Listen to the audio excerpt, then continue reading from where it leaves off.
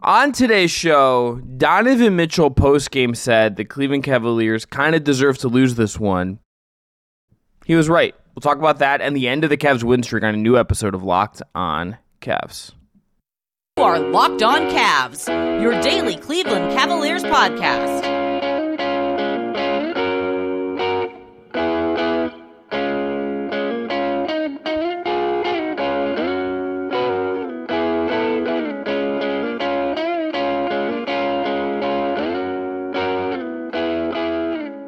Today's episode is brought to you by our friends at Prize Picks, the easiest and most exciting way to play daily fantasy sports. Go to prizepicks.com/LockedInNBA and use code all lowercase LockedOnNBA for a first deposit match up to $100.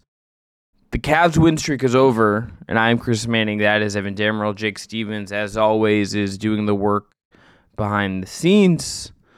Cavs win streak ends at 9 with a 123-121 loss to the Joel Embiid-less Philadelphia 76ers. Darius Garland has an open three-pointer at the buzzer that does not go in on a night where he looked overall, I think, pretty good. But Evan, what's your big takeaway from the win streak ending Cavs game? I mean, it's what you just said. Darius Garland looked really good in this game. I think it was surprising how quickly Evan Mobley acclimated to just what has been working for the Cavs in terms of just offensive play style and things like that. And he's gotten in on the fun and taking three-pointers. He was 1 of 2 tonight against Philly in this game. But Garland, it was a little bit of not starting on third base. He was starting at home compared to Mobley. And he had to work his way back into it. Like, for context, he couldn't only work to a certain point, heart rate-wise. Well, his jaw was wired shut. He lost a lot of weight and everything like that. But, like, this is the 8th or 9th game, I believe, since he's been back after jaw surgery. And he looked a lot like the old Garland out there in terms of just, like, having his finger on the pulse in terms of playmaking. But he's looking a lot more comfortable playing off the ball. And I think JB Bickerstaff did do a good job of staggering his minutes with Mitchell at times to just let Garland have the reins of the offense and just run things for a little bit and just kind of build a rhythm of momentum with Garland. So then you can close the game with Karis LeVert, Donovan Mitchell, and Darius Garland on the floor together. And you kind of had to watch defenses read and react as all three of them were bending Philadelphia to kind of get some good looks on the perimeter. So I want to come back to Garland because I think he's worth getting into. I think Mobley is worth getting into as well. I just don't think there's any place that is the standard of the actual game itself in terms of what happened. It's just, I think this was a pretty sloppy, sort of unserious Cavs performance. Like, yes, Darius was good, and I agree with that. Where I struggle with kind of breaking down this game in the context of that is that even with Mitchell having 36, even with Mobley, I think, doing some really interesting stuff, Jarrett Allen had 21 and 10. I thought this was as bad as the Cavs have felt as a team in a while. Donovan himself said this postgame. He talked about how he's like, I don't really want to say this, but we kind of deserve to lose this. And if you look at how they played, you look at the effort at times, you look at even to start this game, misses at the rim, giving up open looks, defensive mistakes over and over and over again. And then how it felt like, okay, yes, you come back, you whittle it down, you're like, okay, you're in range, you could probably win this game. And then you slide back and you lose it. Like that is about as sloppy as they've looked in a while. It is one game, it is not the end of the world.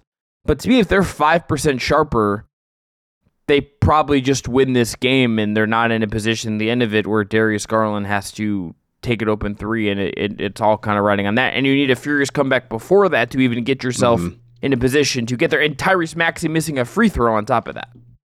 Yeah, a lot of things were going in Cleveland's favor in those closing moments, just to kind of, you got to win. And I am curious to see what the demeanor would have been like if the Cavs are able to win this game versus what we heard from Mitchell or others post-game. But like you had said, Donovan said, just based on how they played defense in the first half, especially himself included, he mentioned a play where he just watched KJ Martin blow past him and get an easy bucket, and he said it made him upset personally for him, just because he's better than that. But just with how Cleveland played defense in this game, or the lack thereof in terms of defense. Mitchell said like they didn't deserve to win this game, and it's an interesting quote. He said, "We can't get bored with success." Right. He's not wrong. Like you said, yeah, he's 100% right, but it's a good way to put it. Like, you can't become complacent when you're steamrolling teams, because there are going to be nights like this where either it's a lack of effort, it's a lack of preparation, it's just like, maybe the other team is just able to feel themselves because of your lack of defense and effort and preparation. But it'll be interesting to see how they respond against Chicago on Wednesday. Assumedly, they win that game because the Bulls aren't great, but what kind of performance or effort will we get out of the Cavs, whether it's a win or not, but preferably a win if you're Cleveland. But like, if they come out and just throttle the Bulls and clearly show that what happened against the 76ers on Monday wasn't like the norm for them or anything. But yeah, like you said, like, he's 100% right. Like, they can't become complacent. They can't just expect to win every single game. Like, there are going to be nights where it has to be a fight, and the Cavs did not bring the scrap when they needed to until the closing moments, and it ended up being fleeting. Even if Donovan Mitchell got a pretty good look at the basket and a pull up towards the basket, and then Jared Allen just having the presence of mind to kick it out to a wide open Darius Garland. Like, people can critique like Karis LeVert was open on that play too, but the Cavs got two pretty high quality looks to close the game, but they shouldn't have been in that spot to begin with, because the first 59 minutes of that game was just kind of for them. The other thing I'll note here is defensively, Donovan hitting at that, what was bad, the overall defensive performance just doesn't stack up. Philly, without Embiid, to their credit, had Hield flying off the screens, and they were locked in, and they have a very set style they were playing, so I think they deserve a lot of credit for that. This isn't to take away from them, but the Cavs just should be better than this. They would tell you this. Philly had an offensive rating of 128.7. That means Cavs had a defensive rating of 128.7. Evan, give me a rough guess. I just want to guess off the top of your head. When's the last time the Cavs had a worse defensive performance than that? Like, how long has it been? I might be reaching a little bit, but it may be that loss to Portland where they just came out so flat and there was no effort on defense whatsoever. I mean, I could be wrong, but it feels like it's that, at least in my rear view, feels like the answer. The answer is December 21st, 2023, against the New Orleans Pelicans. A 123-104 loss. A pretty bad Cavs performance overall in that game. They had an offensive rating in the game of 107. They had a defensive rating of 134.5. That is actually their worst defensive performance of the year, if I'm not mistaken. Actually, they've had a couple worse than that. The Sacramento loss in Sacramento was worse than that. The Heat one was close to that back in before Thanksgiving, around Thanksgiving. But the Pelicans one is the last time that they played defense that poorly ever. There's been a couple games where the defensive rating got up into the 120s. It wasn't particularly good, but most often than not, you're seeing them absolutely just wreck teams with their defense, and they just were not sharp at all in this game. I mean, look, again, all respect to Tyrese Maxey, who's very good. All respect to Nick Nurse as a coach and what they did, and Buddy Hield gave the Cavs a lot of fits. You just probably shouldn't get that lit up by that Philly team in that way. Like, the standard should be higher than that. Again, it's one game, it's not the end of the world, but we know this from talking to them. I don't think they're super thrilled by that. And I guarantee you JB Bickerstaff's going to be annoyed when he looks back at the film from this game. Yeah, he definitely is going to be annoyed after looking back on this one. And, credit's due to Nick Nurse for showing some growth. It would have been the first time his team had a meltdown in Cleveland. But, yeah, Philly really came to play. I think Buddy Hield stepped up phenomenally for them. Kelly Oubre as well. You could question maybe some of the coverages and the Cavs were defending them, but it really was just from the opening few moments. Like, the Cavs were pretty lackadaisical on defense. They weren't helping. They weren't switching. They weren't kind of imposing their will, as JB Bickerstaff likes to put it, and allowed guys like Buddy Hield or Kelly Oubre or even Tyrese Maxey as well, or B-Ball Paul too. Like, they were able to get comfortable early and find a rhythm, and the Cavs never really tried to prevent that, or at least disrupt the flow, and they were shooting themselves in the foot all throughout the first half, and it just kind of felt a little bit like last year, where the Cavs put themselves in this hole, or even the start of this year, and they had to like scrap and claw to get their way out of it, but more often than not, it's too little too late. Coming up next, Darius Garland and Evan Mobley. Let's talk about their performances and what stood out. Perhaps two of the three biggest bright spots of this game for me. We'll talk about them right up after this. Today's episode is brought to you by our friends at Prize Picks. Prize Picks is the largest daily fantasy sports platform in North America. They are the easiest and most exciting way to play DFS. It is just you against the numbers. Instead of betting thousands and battling thousands of other players, including pros and sharks, and having trouble, you could pick more or less than on 2 to 6 player stat projections and watch the winnings roll in. Basketball season is here, so they have all kinds of NBA and basketball odds you can look at. And you can also play alongside some of Prize Picks' favorite players like the rapper Meek Mill and the comedian Andrew Schultz. You can now find community plays under the promos tab of the app to view entries from some of the biggest names in the Prize Picks community each week.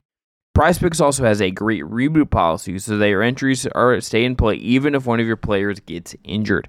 Go to prizepicks.com/LockedOnNBA and use our code LOCKEDONNBA, that is LOCKEDONNBA, for a first deposit match up to $100. Prize Picks. Daily fantasy sports made easy. Terms and conditions apply.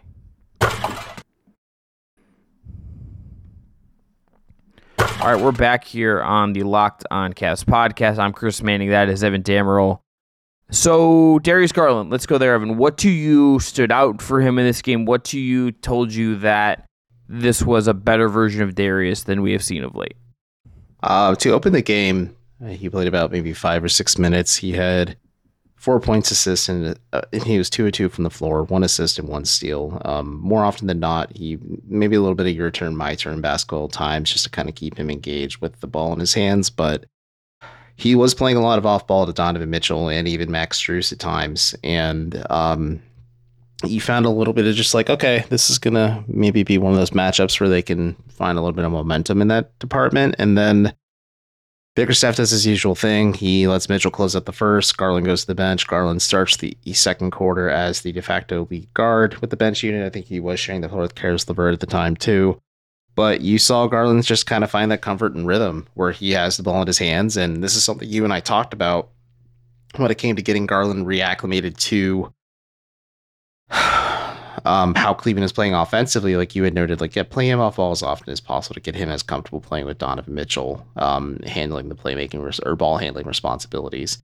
And I said, like, just stagger him a little bit too. And you saw a little bit of column A, column B in this game. And there's a moment in the third quarter where he had maybe, I think, like 6 or 7 or 8 points on his own scoring wise, then 2 really easy dimes to Max Strus. Like he gave the Cavs like a 10 plus point swing in the third and got them right back into this game. And you're like, yeah, you're seeing a little bit of the old Darius Garland. I'm sure if you're just looking at the box stat or the box score stats, it doesn't scream the old Darius Garland, but you saw him starting to fit in to what the Cavs are trying to employ offensively, all while maybe sprinkling in just some older stuff that they would do, just like letting him be the guard and doing a lot of whatever on offense. And it's a step in the right direction. Like I spoke with GB Bickerstaff about it post game, and the Cavs he's like pleased with the production, but it's still got a ways to go. And I think the benefit of having the All-Star break allows Darius to get healthy and also probably just consume film and put in as much work as he can. Just to kind of ensure that he is really firing on all cylinders when they resume play, not like late next week. 21 points, 9 of 16 from the field for Darius, 3 of 8 from 3. Love to see half of his shots from behind the arc. That is the kind of shot profile I think you want.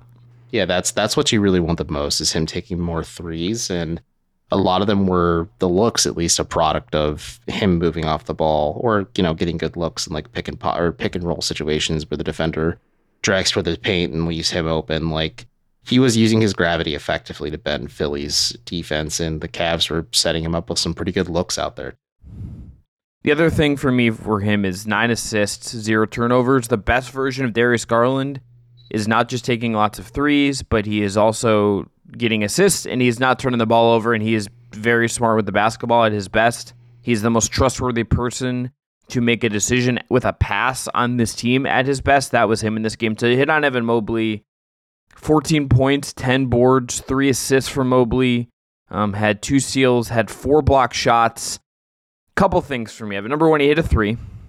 So Evan Mobley 3 watch continues. He was at some point, if you look at this is like a tangent on this, but if you look at like FanDuel and you look at the odds on him hitting threes, it's like plus every game. And I wonder when like the market will shift towards being more even. That's like a random thing I'm going to look at. Doesn't matter that much. But all around, really good game. I think pulled a little bit late just due to minutes restriction. He still only played 27 minutes in this game. And like Karis LeVert comes in from like 3 minutes to go in a spot that I don't think you're doing that when he's fully ready to go.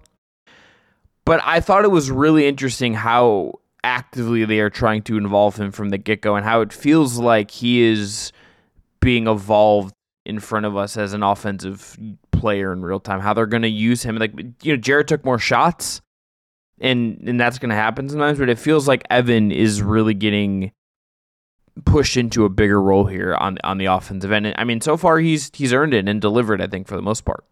Yeah, I think he has delivered, especially just with how when he is out there, like you said, Jared Allen took more shots than him in this game, but he has still been consistently aggressive several games in a row now. Like the Spurs game will always be the one that stands out the most just because it kind of seems sudden just based on how we understood Evan Mobley as a player when just watching him on a game-by-game basis and the limited interactions media has with him in the locker room. But it is interesting to see, like, yeah, he does have the potential to stuff the stat sheet, as you had just noted, all of the counting stats that he did. But, like, he is just aggressive. Like, he is reading and reacting to how opposing defenses are playing him.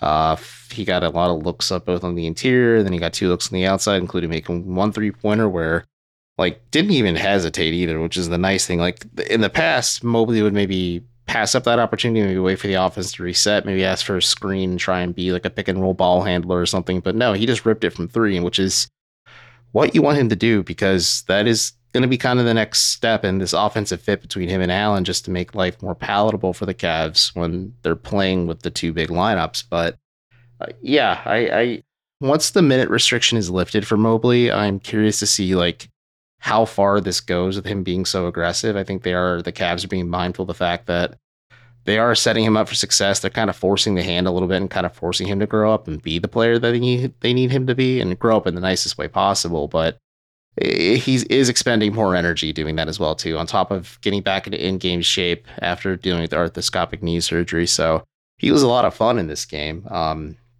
Again, the defense was lacking, but like offensively, he brought it pretty consistently whenever he was out there for the Cavs, which has become a bit of the new norm post-knee surgery for him. Yeah, watching him play defense is interesting right now because on one hand, there's times where he's making defensive mistakes I don't think he's making at his best, and I think some of that has to just be timing and the gas tank and just getting the feel fully back. You can just see him like biting on pump fakes and then like acknowledging that he made a mistake. There's mistakes he makes every game right now that I don't think he's making. He wasn't making last year. He wasn't making probably earlier in this season. I think, too, he is still impacting the game defensively in big ways. There's a moment. I mean, one of the first big plays for the Cavs in this game was he contests. He goes up to just block Tyrese Maxey's vision as Maxey's trying to throw a pass to the lane, deflects off of Mobley. I don't know how this was scored, but it's like a deflection, like a defensive lineman almost, like getting his arm up. And the ball gets kicked, start on the fast break. The Cavs get a break. Mitchell feeds Strus for a bucket. Evan Mobley created that. That was not a steal from a guard or whatever in the passing lane. That was Evan Mobley doing some pretty awesome stuff. Yeah, I mean, he is special, and we know this, but it got to kind of look and... I think the through line for me, Evan, with both these guys is it's important, I think, right now to be granular and to be specific and to be and to look at like some of the minor details and think about the big picture where this is going more than, I think, living and dying with every little thing they're doing right now. That's where I fall on both these guys. And I'm encouraged on both guys, to be clear. Yeah, I am too. I think you need to be realistic as well. Like, they were both away from basketball for a month and a half during the regular season where there's already limited practice opportunities for not just these guys, but their teammates as well, just for them to get comfortable with these guys back out there. So a lot of it is relearning how to find that comfort and familiarity and your fit in this new scheme the Cavs have deployed midseason. But yeah, I agree. Like Mobley has been playing really well. Your point is interesting, just like him biting on pump fakes and him like just saying like I shouldn't have done that or zoning up to it. But there's just a simple raise of the hand and patting on the chest after he does that. But at least for me with Mobley, like he's such a cerebral player. I know he's going to internalize all this stuff, and once the body matches the mind for him, it's going to be kind of fun just to see what he's capable of, because he's probably beating himself up over some of those just ticky tack or just maybe careless fouls he's committed. And if he continues to clean that up, because we know one of his better strengths is defending without fouling, like if the offense matches the defense like the defense we're accustomed to, like, yeah, he is firmly Cleveland's second best player behind Donovan Mitchell heading into the postseason, which is huge Cavs considering where they were last playoffs. I think at least can be the second best. I don't know if I want to say for sure, but I think can be, and I think that's where you want to get with Mobley. All right, after this, the 2 seed. The race is on. The Cavs had an opportunity tonight to extend a little bit, and Evan, who's your Mario Kart character? Oh gosh, I just need to know. Rosalina usually. Wow, okay, you're wild for that. All right, well, I'll reveal mine, and we'll talk about the race for the 2 seed after this break. Today's episode is brought to you by BetterHelp. Around New Year's and in a new year, we get obsessed over how to change ourselves instead of just expanding on what we're already doing right. Maybe you finally organize one part of your space and you want to tackle another. Or maybe you're taking your supplements every morning. That's me. And now you want to actually eat breakfast too. Breakfast is great. I don't know why people skip breakfast. Therapy helps you find your strengths so you can ditch the extreme resolutions and make changes that really stick. If you're thinking of starting therapy, give BetterHelp a try. It is entirely online, designed to be convenient, flexible, and suited to your schedule. Just fill out a brief questionnaire and get matched with a licensed therapist and switch therapists anytime for no additional charge. And celebrate the progress you've already made. You're doing great, and I think Evan and I and BetterHelp applaud you for that. Visit BetterHelp.com/LockedOnNBA today to get 10% off your first month. That's better, H-E-L-P, BetterHelp.com/LockedOnNBA. Rosalina? I'm just a little surprised.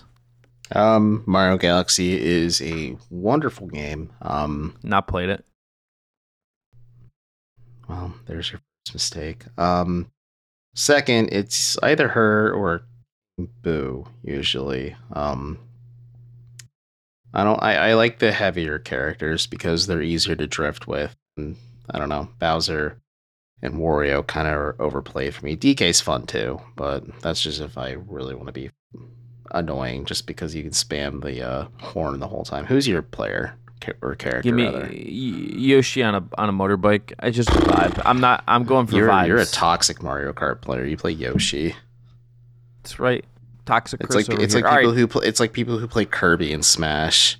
That's such a those people. Yeah, I think the Kirby and Smash thing is where it's like the one I played Smash as an adult. But all right, the 2 seed as of right now, the Cavs are there. There is the way the East is shaping up.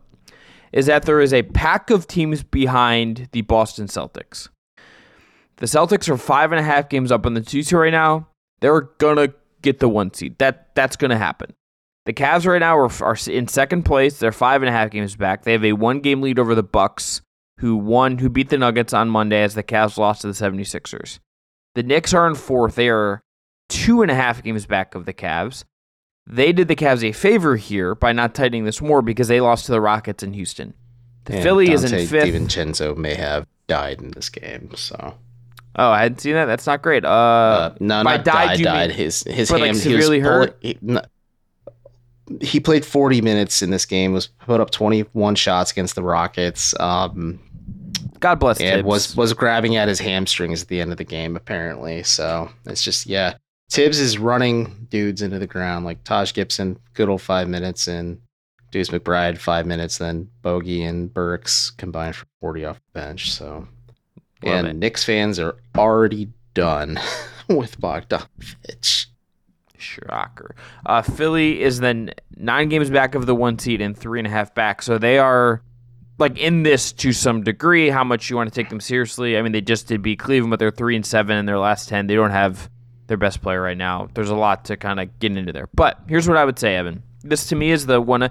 This and there's some, as far as like how we are going to talk about this team, this is to me like the number one most important thing for the Cavs' long-term future in the playoffs to some degree, because I think getting 2 or 3 is just really going to matter. It is not the most interesting race, I think, in the league down the stretch. I think that's probably the West 1 seed, because there's 4 teams really vying for the number 1 seed in a conference.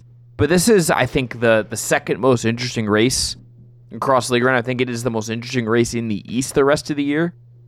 As of right now, how would you handicap this? Who would you want to pick? I'm going to see if FanDuel has odds for this for seeds. I don't know if they do yet, but who do you favor in these? Overall in the East, I would say no. Boss. I'm saying I just mean two seed. The 2 so seed like if race. you're saying 2, 3, 4, 5, if you want to put Philly, how do you stack those teams up?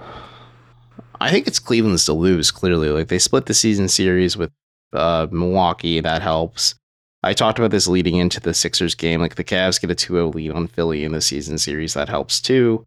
But we'll see how the game against New York goes in March as well. But like I know I'm stalling for time here a little bit as I process this. But I think it's Cleveland's to lose just because I have seen them kind of handle the ebbs and flows of adversity this season and respond really well. And even after you see a streak end, like the Cavs did against the Bucks, which was a frustrating loss for them, or recently against the Sixers, which was a very frustrating loss for them. Like they've responded well to those losses and kind of regained their cadence and form and kind of just kept clobbering opponents. And it certainly helps they do have a softer portion of their schedule right now too. And overall, I believe the easiest schedule out of all Eastern Conference teams to finish the year. So I think it's Cleveland's to lose, but Milwaukee's going to be pesky and annoying no matter what, just because they have one of the best players in the world in Giannis and then Damian Lillard on that team. But for me, Philly re-enters the conversation if Joel Embiid comes back sooner than expected. Which, big if that happens, but if he does come back, that changes the dichotomy a little bit, especially because New York is on a bit of a slide right now, and these wins and losses do matter. But I'm just going to go with the stance of it's Cleveland's to lose, just because, again, they have the soft schedule, and they do bounce back pretty well after some of these frustrating losses. And we'll see how they navigate the remainder of February, post All-Star break, and then how they kind of handle a little bit of a bumpier stretch to open March before things kind of balance back out again. So I this isn't updated as for them. This will change a little bit based on when we get to the morning for what it's worth. But Cavs in the Basketball Reference is a playoff probability report where they do a simulation of 10,000 simulations the rest of the season. Cavs right now in their report have a 0.6 chance of getting the 1 seed, an 82.2% chance of getting the 2 seed, and a 12% chance of getting the 3 seed, a 3.9% chance of getting the 4 seed. The next best odds for the 2 seed are the Knicks at 8.1%. Milwaukee has a 7.2% chance. Philly has a 1.6 chance. That, to me, is a little... I would probably have it a little bit closer than that big guy, but I think the Cavs should be the favorite for this. They've played the best of late. They're the healthiest team out of all these teams right now. There's a clear identity for this team. And frankly, they should go all out for the 2 seed. And on top of that, if they should genuinely, I'm saying this like somewhat in jest to like point out how bad they've been for a long time. But you got the fact that they could win a division. I'm sure they have not won a division title without LeBron James since the 1990s. You probably should make a t-shirt. The Cleveland t-shirt economy should provide and honor that. This is heading towards something really special, and let's lean into the fact that they're going to do something they haven't done without LeBron in decades. They've literal decades. Yeah, literal decades. Just to crystallize how much this organization's history is kind of intertwined with LeBron's greatness, and it's an untenable task building out of the shadow of LeBron James. But across the Rubicon right now, Milwaukee has the 4th hardest schedule remaining for the season with 28 games to go. Philly has the ninth hardest schedule with 29 games to go. New York has the 11th hardest with 28 to go. And Cleveland has the 15th hardest schedule remaining, including one game against the Pistons, one game against the Wizards, three more against the Hornets, who have been kind of better post-trade deadline, but we'll see. One against the Grizzlies, one against the Nets, and one against the Hawks. Like the Cavs have some kind of chalk matchups here where, like, on the harder side of things, they still have one against Boston, two against Minnesota, one against the Clippers, the Nuggets, the Knicks, and then two more against Philly. So we'll see how the remainder of the season goes, but the Cavs do have the luxury of playing some easier opponents down the stretch, but it's also basketball. Weirder things have happened. I just looked at this. They play the Hornets 3 times between March 25th and April 14th. That is a gift from the basketball gods. That is a gift from Mount Naismith coming down and bestowing upon you. Hey, do you want to play one of the worst teams in the league 3 times over the last month? If only it was the Wizards were more in there too, because that's a pitiful basketball team. But yeah, we'll see how this goes ultimately. Like in terms of easiest schedules, like the Celtics have the second easiest schedule with the Magic, who could maybe be another thorn in Cleveland's side if they kind of keep stringing together some quality wins. And the Cavs do face the Magic pretty soon after the All-Star break. So we'll see just what happens from here. But like looking at Boston's schedule, they still have the Thunder, Cavs, Nuggets, Bucks twice, Knicks twice, and the Sixers once. But they still have the Wizards, Pistons, Hornets, Blazers, Nets, and Hawks twice on their schedule. So those are 10 winnable games for the Boston Celtics that could, just continue to widen the gap between them and Cleveland for 1 and 2. But I mean, ideally, you want the 1 seed. We talked about this to start the season. If you're Cleveland and you get the 1 seed, like, you're playing with more than house money at that point, because you can hopefully draw more favorable matchups and make an Eastern Conference final run. But I do think 2 is just the Cavs to lose at this point. I agree. I think that they are the favorites to get the 2 seed. And that's going to mean a lot. If they get there, really good spot for them to actually make something of a playoff run and maybe get some respect put on their name, which as a tease for tomorrow. Tomorrow, we're going to talk about something that got asked to Donovan Mitchell post-game. And we'll have to do some more research on this, and I'm going to look at betting odds and kind of the overall shape of the market. But how does Donovan Mitchell fit into the MVP conversation? JB has been asked about this. Mitchell got asked about it. Garland got asked about this. We're going to talk about that ahead of Cavs Bulls on Wednesday. So that's going to be our Wednesday show. About it. I'm going to be honest. I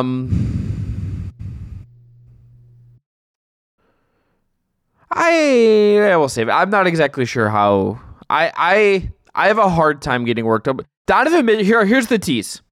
Donovan Mitchell said something about why he is maybe not considered in the MVP race that I think explains the whole thing in a very simple way and is somewhat fair. And maybe it's a little harsh, but if you just think about how this stuff normally works, unless you're like, well, there's some exceptions to that, but I think there's something kind of on his resume right now that is going to keep him from some of these things, and it's not really his fault. So we'll talk about that.